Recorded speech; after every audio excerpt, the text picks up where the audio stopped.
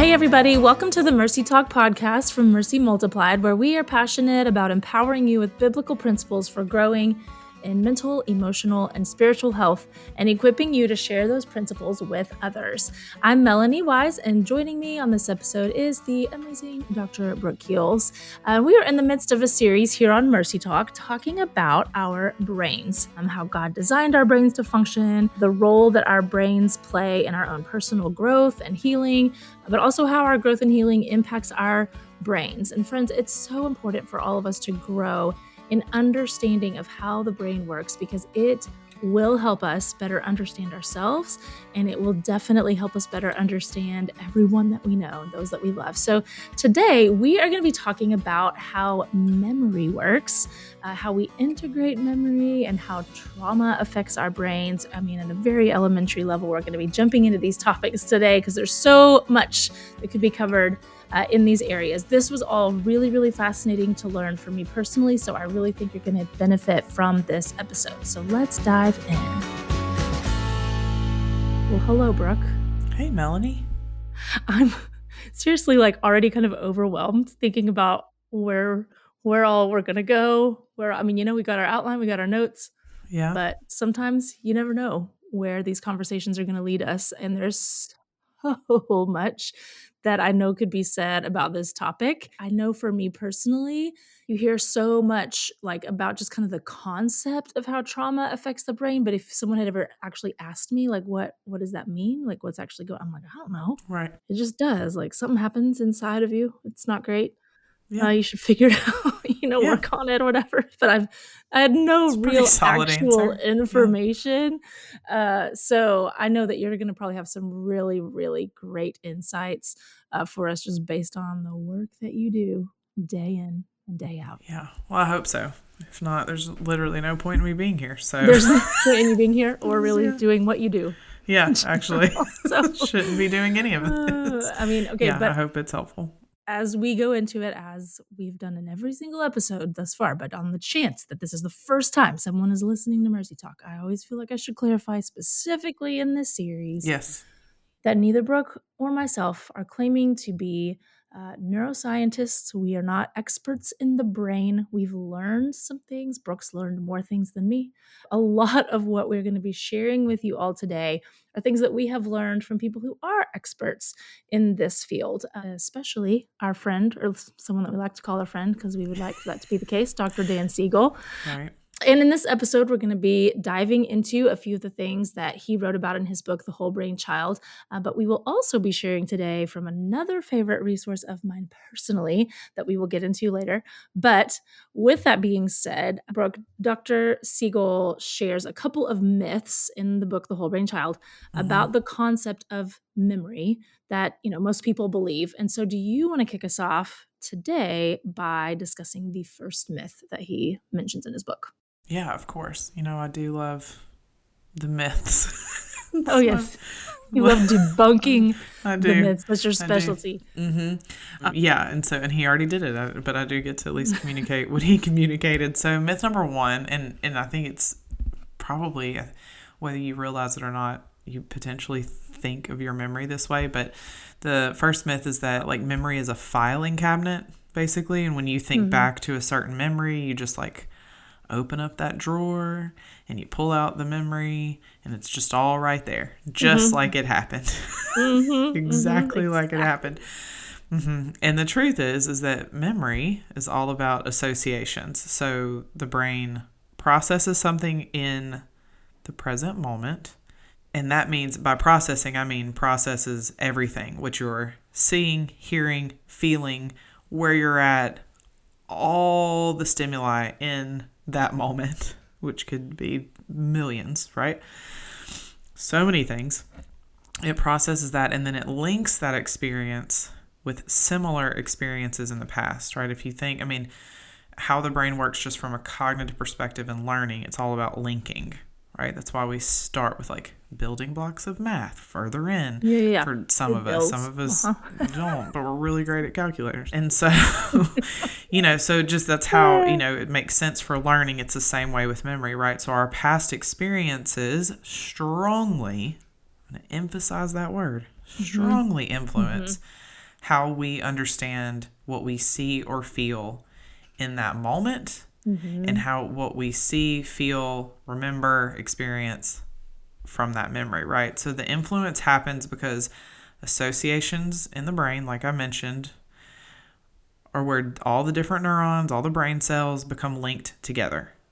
Okay, so association is so strong and so important, and frankly, how you learn, how you experience the world. And so kind of connecting that with memory. And I think, yes, there is a myth that, well, I was there, I remember, that somehow makes it a fact, and that is not always true. So, just to recap too, what he talks about is like anytime you walk through an experience, your neurons are activating, they're firing up, they're linking with others, they're creating associations. When they're all wiring together, we remember things together. So the last time, so if you look at like PTSD, and we won't dive into that too much, but why somebody who was at war and now they're back home and there's nothing happening but a loud noise makes your body physiologically, it'll bring you back to those moments. So the neurons fire, they associate, and they connect it all together. Okay. Basically, your memory is the way that an event from the past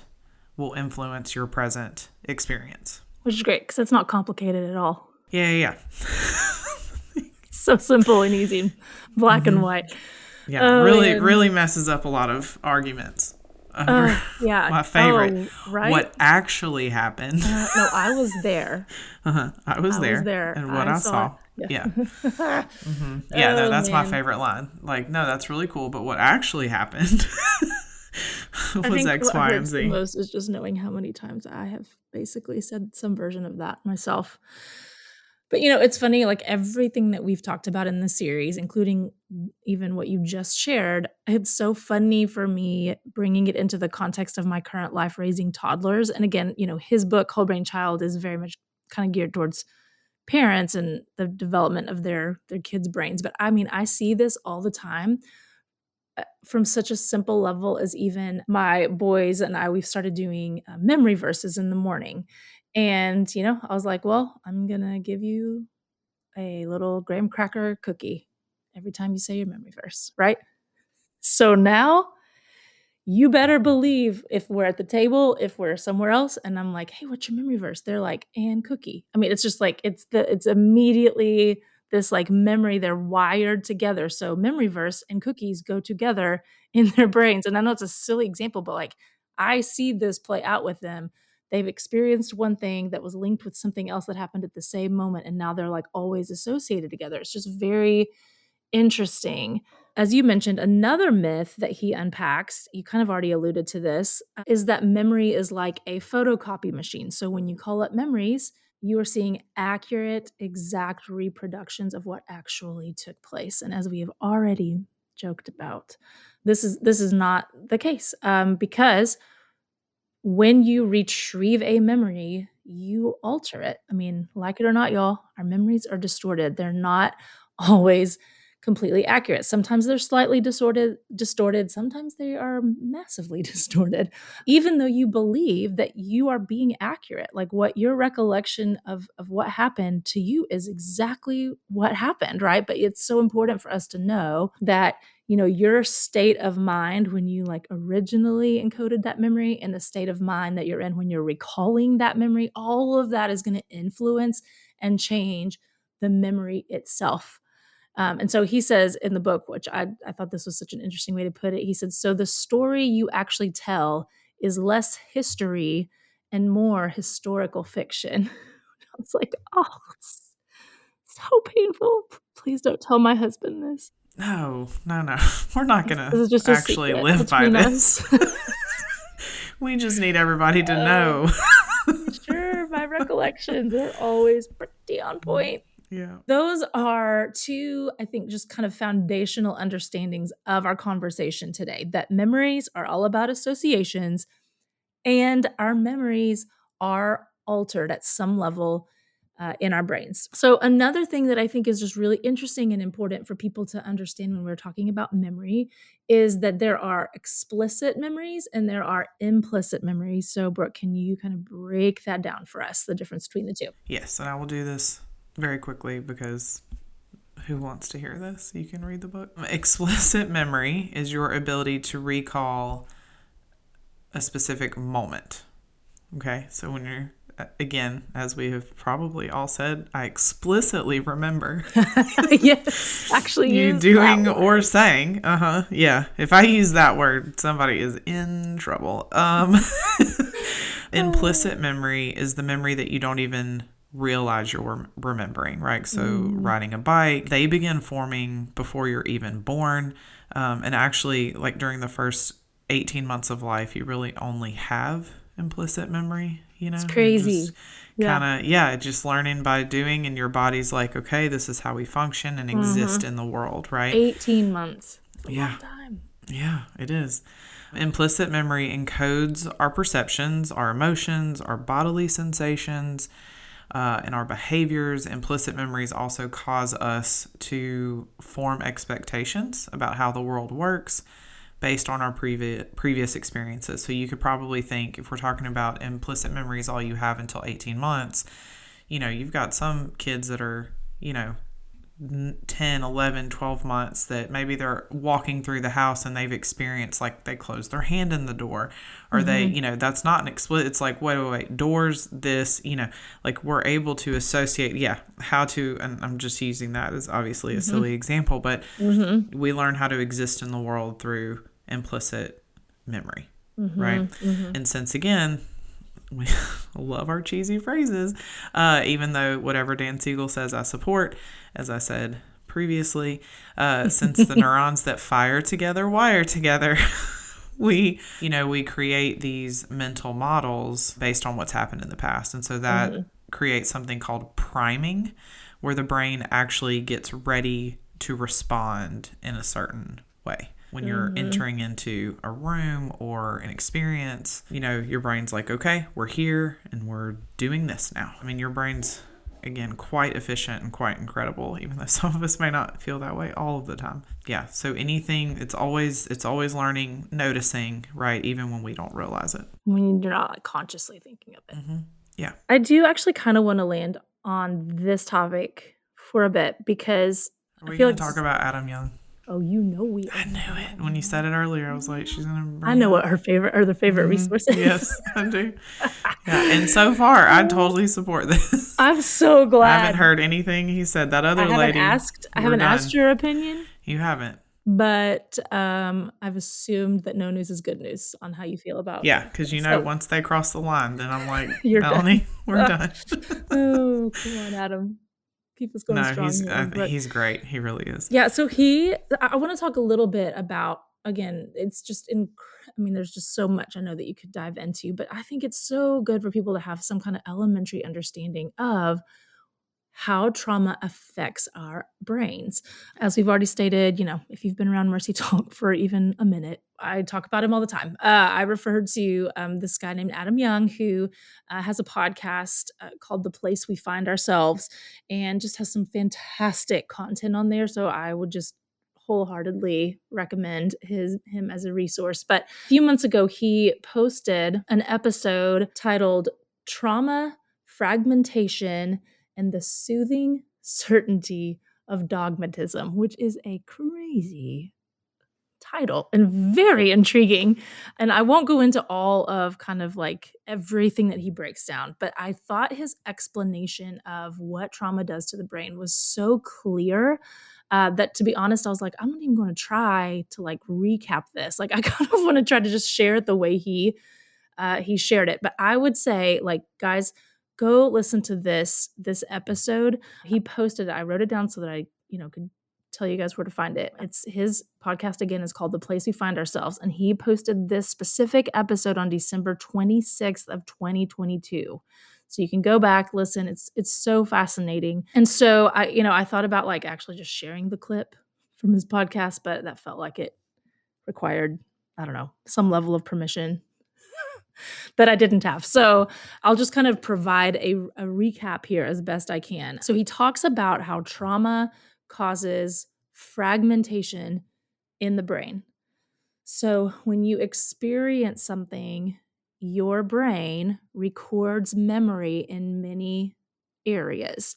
as you kind of already mentioned, Brooke. But the 5 areas that he focused on was your thoughts about the experience, your feelings about the experience, the physical sensations you had during the experience, the bodily inclinations you felt in the midst of the experience, and then visual images of what you saw during the experience with your eyes. And again, he's like, there are more areas of memory than just those 5, but those are the 5 he focused on to kind of make this point: thoughts, feelings, physical sensations, bodily inclinations, so like the instinct to move maybe in a specific way, and visual images. So here's the example that he uses to describe what happens. Like this is how this can play out. He says, you're a 7-year-old and you're playing at a park and a dog rushes at you and bites you. And here's what happens in your brain as the dog is getting close to you. You see an image of the dog's angry face, and that image is stored in one part of your brain. At the same time, you have the thought, a scary dog is running at me. And that thought gets stored in a different part of your brain. At the same time, you feel the emotion of fear as the dog is charging at you, and that emotion gets stored in a different part of your brain. At the same time, you feel a tightening in your chest and an increase in your heart rate. So your memory of those physical sensations gets stored in a different part of your brain. And at the same time, your body has an inclination to turn away from the dog and run. And that bodily memory is stored in yet another part of your brain. So you're experiencing all these layers of memory, and they're getting recorded in your brain at the same time, but in different locations of your brain. Which is not exactly the most helpful thing, because he talks about how, like, in a non-threatening experience, those different kinds of memory would connect with one another, which is what we've been talking about through this whole series: integration. They're connecting with one another. So in a non-threatening experience, your thoughts, emotions, bodily sensations, those neurons in your brain that are recording those memories would be well connected. But in a threatening experience, like a scary dog charging after you, those 5 kinds of memory don't adequately connect. And that is what he called, or what is called, I guess, fragmentation. So in a traumatic situation or event, your emotions about the event don't get connected with your thoughts about the event, which don't get connected with the physical sensations of the event, so on and so on. So in this episode, Adam Young shared a quote from trauma expert Bessel van der Kolk, who wrote The Body Keeps the Score. And in it, he says, this is what he says in his book. He says, when we experience something traumatic, the overwhelming experience becomes fragmented so that the emotions, sounds, images, thoughts, and physical sensations related to the trauma take on a life of their own. And as we've talked about all through this entire series, a disconnected, fragmented brain is an unhealthy brain, and a connected, integrated brain is a healthy brain. Now, the example that I just shared and that he shared on this episode is an example of a one-time traumatic experience. So you can only imagine what happens when the bad event is not like just a one-time isolated thing, but is something that happens over and over, like in the case of, ongoing abuse. Like, imagine what happens in someone's brain when there is fragmented memory after fragmented memory after fragmented memory. So, Brooke, with all that being said, which please add any clarity or anything that you want to add to that, but I would love for you to pass it to you now, just to explain, like, what does that mean for us in the context of our conversation today? Gosh, I know this isn't what you want me to say to you. I mean, it is such a complicated thing. But if you can imagine just what we've been talking about, right? Everything, all of the stimuli we take in from all of our senses at all times in every moment. And then when you're talking about, yes, like traumatic experiences that happen over and over and over.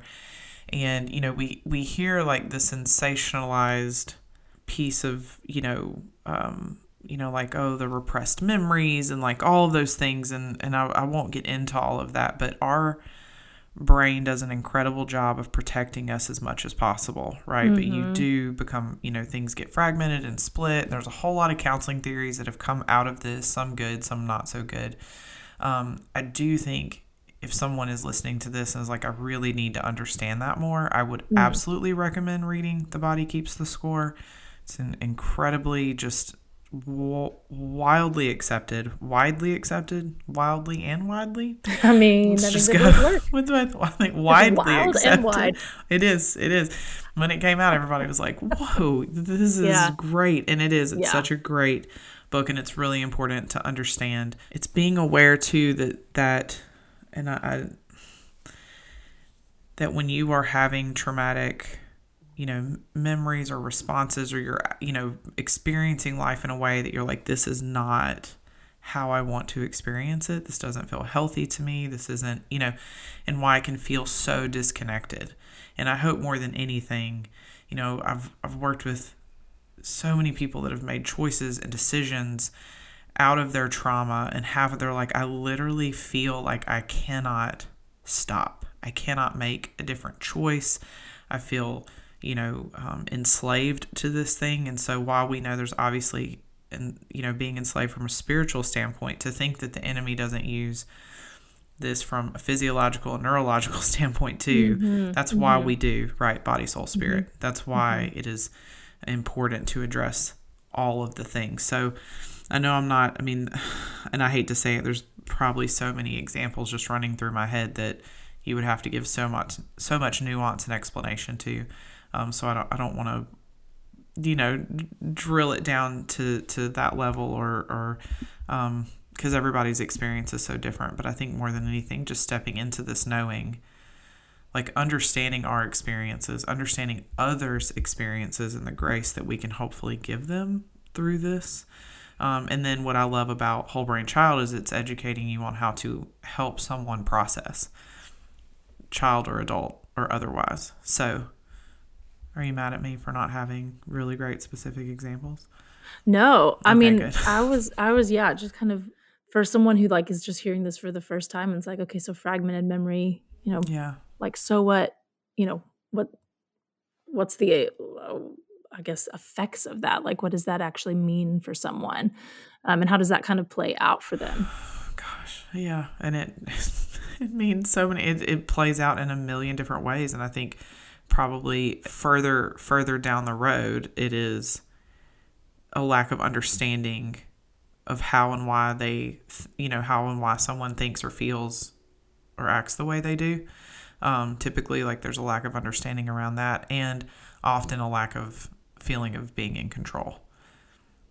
It's kind of, I use this as an example with someone this last week, and it was like, it's like something just, when they are triggered, and I hate to use that word because it's just become such dramatic, but it is what it is. It was, we had it first, okay? On the clinical side, right? When someone is triggered, they almost become primal in those moments. Our brain, that upstairs brain is shutting down, and there's just reaction and not thinking. And so it's funny, I've worked with people, like the spouse or the loved ones, and they're like, it's two different people.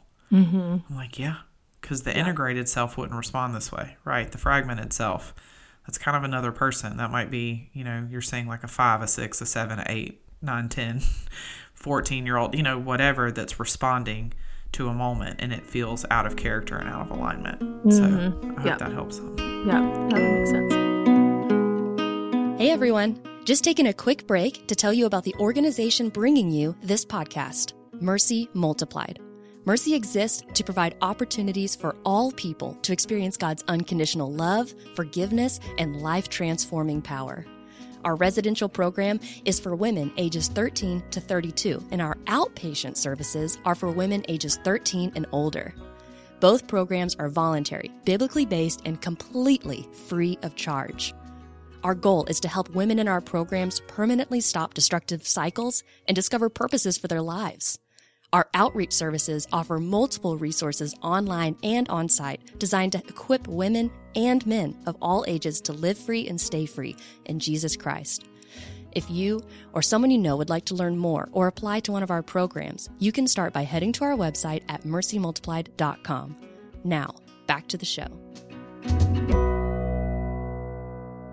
The other things that he talks about are, and this is in Vander Kolk's work too, that when you have high levels of fragmented memories due to trauma, right, your brain and your body feel chaotic and unstable, right? So just exactly what I was communicating. And so, things don't feel solid.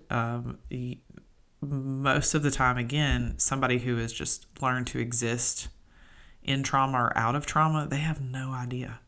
Mm-hmm. I mean, it's always, and I feel like it's important to say, like, there are so many people out there that were abused their whole lives and they had no idea it was abuse until they got a little bit older and maybe like went to a friend's house and realized, oh, your parents don't do that to you. Mm-hmm, mm-hmm. And so you may not feel like it's great, but you just have no knowledge of like, this is not how we're supposed to be or not what health is. When you have lived in that for so long, you operate from that place and it makes no sense, why you would act any differently, right? And then when we get into really high level, I've had a young woman, it was a couple of weeks ago, that saw someone out of the corner of her eye that looked like someone that had attacked her the year before, and just completely fell apart in the middle of a store, just absolutely out of control.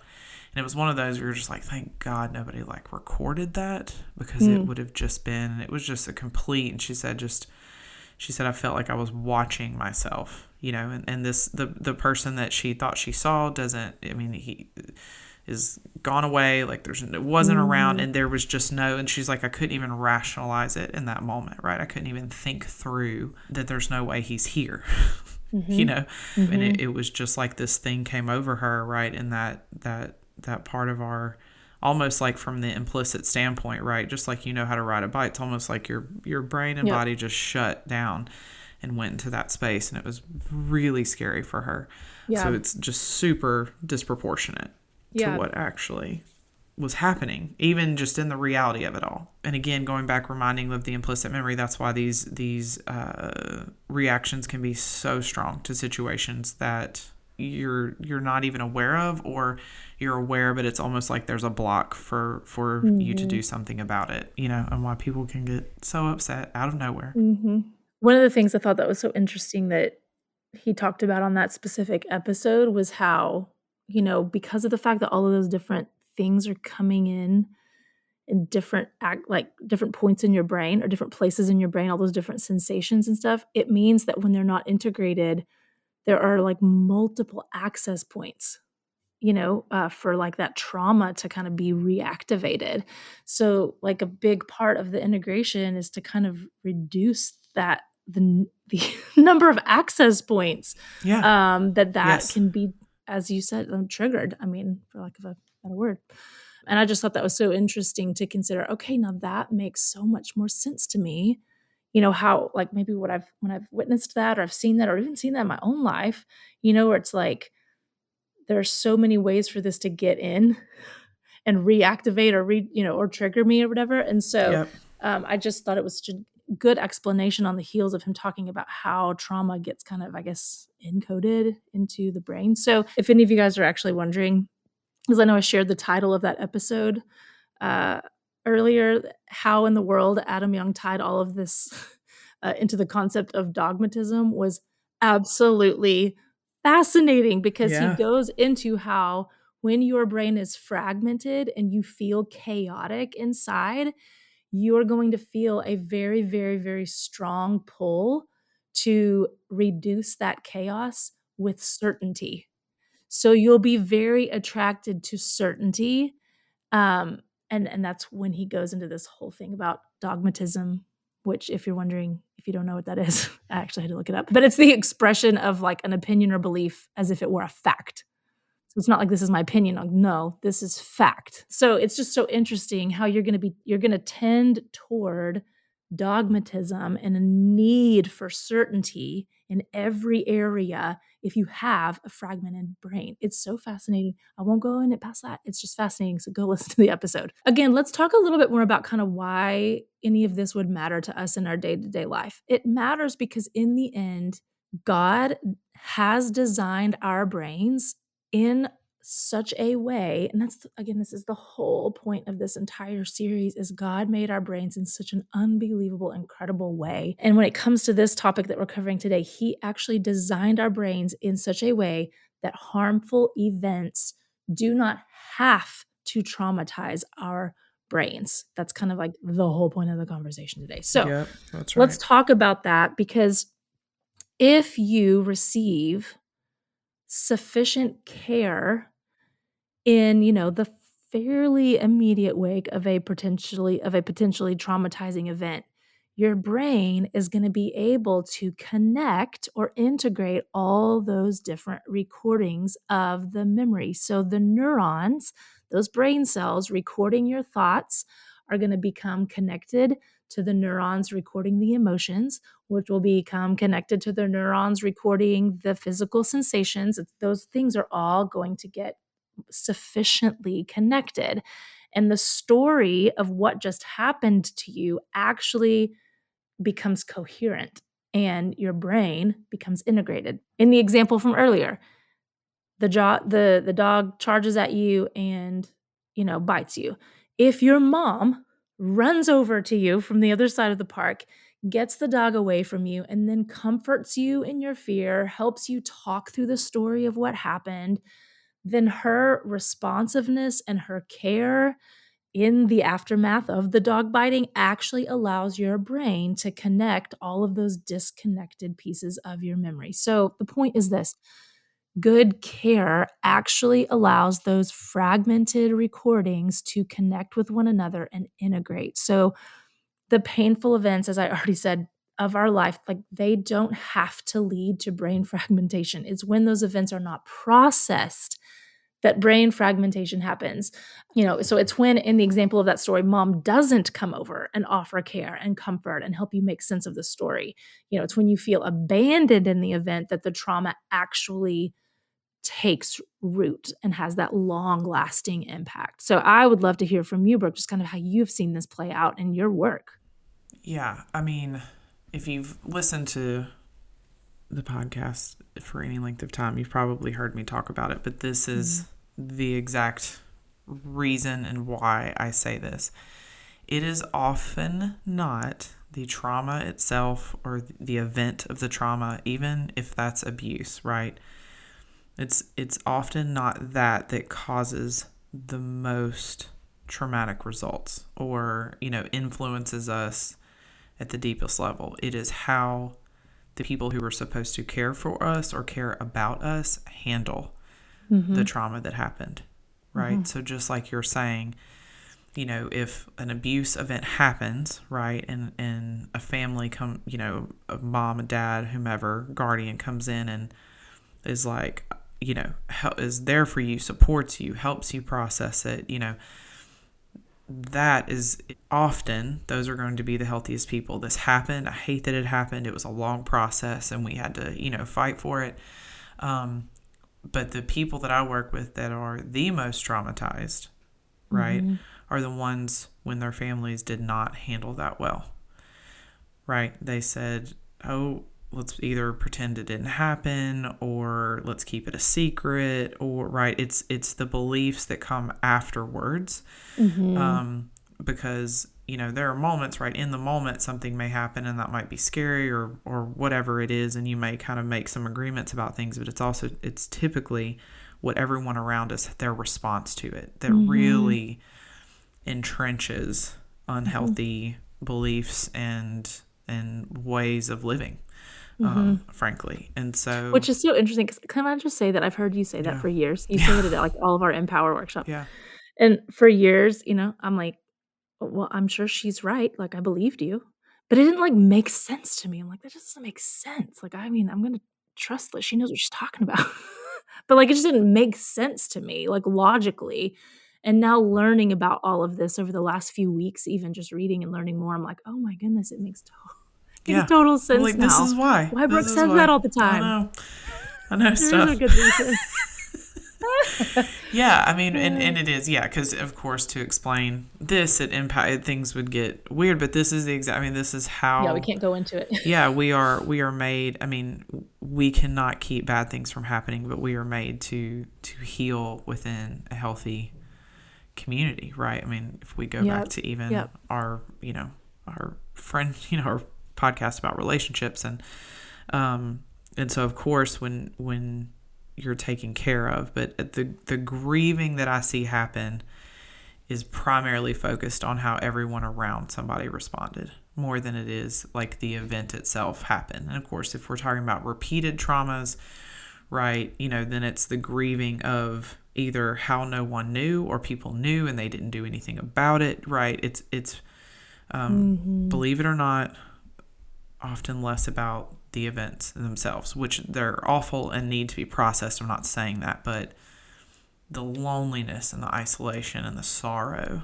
comes when people are not there for you in a way that they need to be or should be, right? And so, I mean, isn't that, I'm so sorry. I just keep ahead. like interrupting you, but I'm just like, I'm hearing you saying that and I'm just like the Lord is so good to, he knew like there's going to be horrible things that happen. Like this is part of the experience this side of heaven.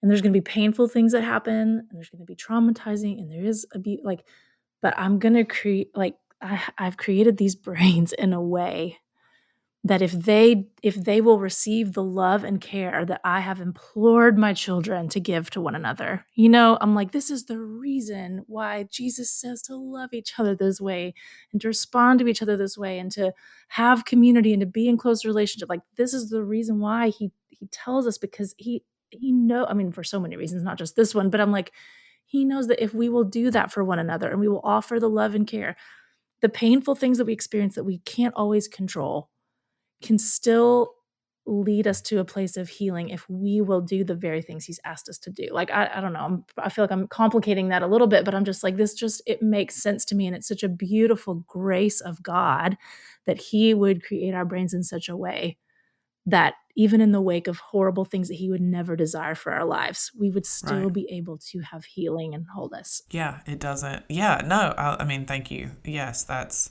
the key. Like none of it is beyond repair, right? Or beyond hope. And here's the thing.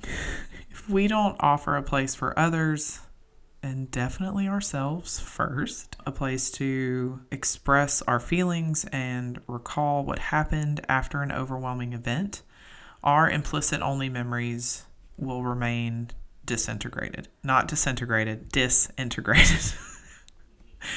And that leaves us, right, with no way to make sense of the experience. But when we help, and I'm going to say this, ourselves first and others, integrate our past into our present, we can then make sense of what's going on inside of us. We can gain control over how we think and behave. And more than anything, we can really allow the Lord into that process and let him, heal the things that we probably felt like, well, it'll always be this way. And I'll just speak for me. Like I work and have for almost 15 years in a job that has had a lot of traumatic things happen.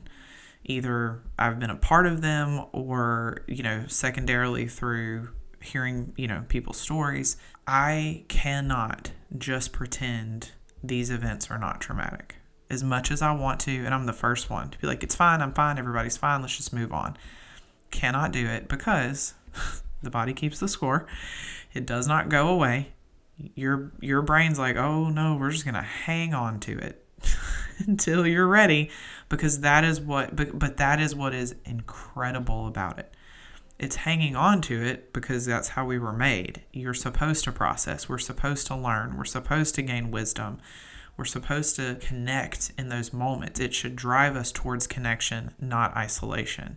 And, when these hard things happen and it drives us toward isolation, that is without saying this super dramatically, that is partnering with unhealth. What it hopefully will do will push us towards connection and communication and processing our thoughts and feelings. And it doesn't have to be all touchy-feely. Again, I'm not here for any of that, but the reality is this is how we were created, and we have to we got to partner with that, or this is just going to be a problem. Yeah.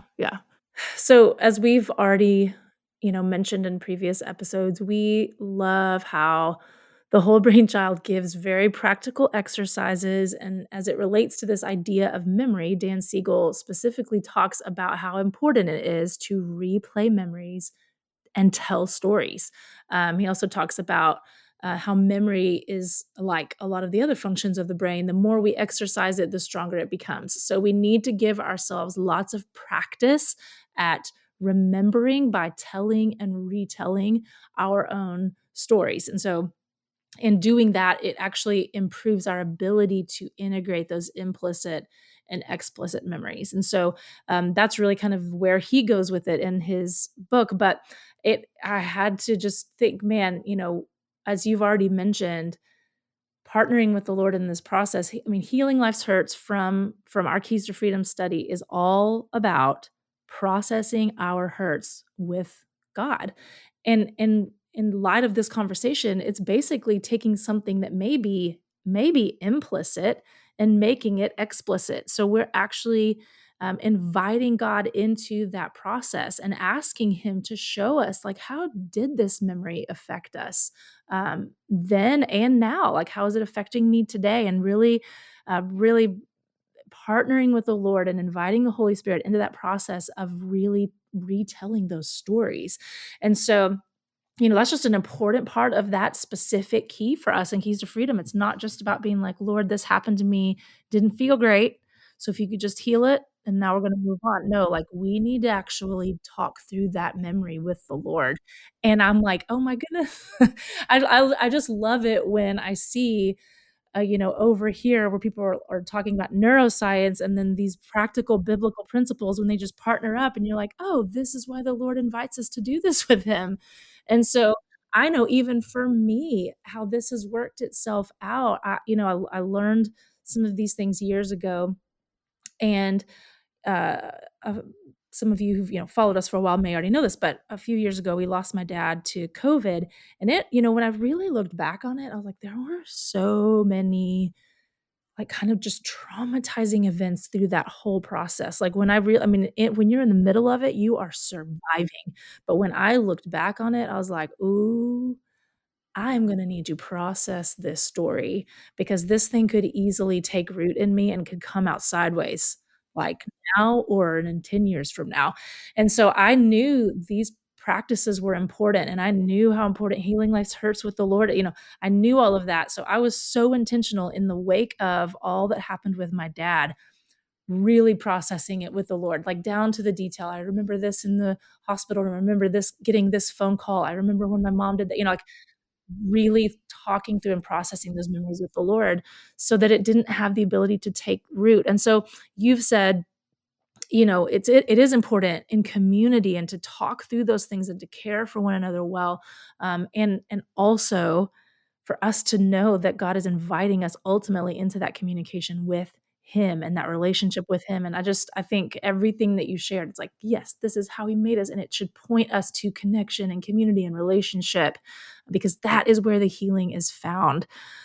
So I just love that you brought that up. And I would love to know, before we sign off today, we've covered a lot, but is there anything else that you would share? Any just other practical applications or just any final thoughts on this topic? Yeah, just really quickly, I think that if you find yourself reacting or responding in ways that you cannot explain or justify, it is probably time to ask, what's going on here?